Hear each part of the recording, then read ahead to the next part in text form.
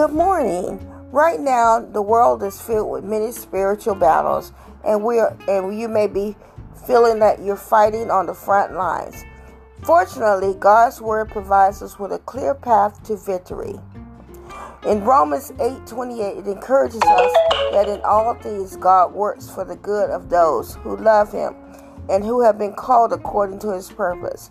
I invite you to listen to God's Word as He gives it straight from the heart to Pastor David as he looks at Psalms 139. Be blessed.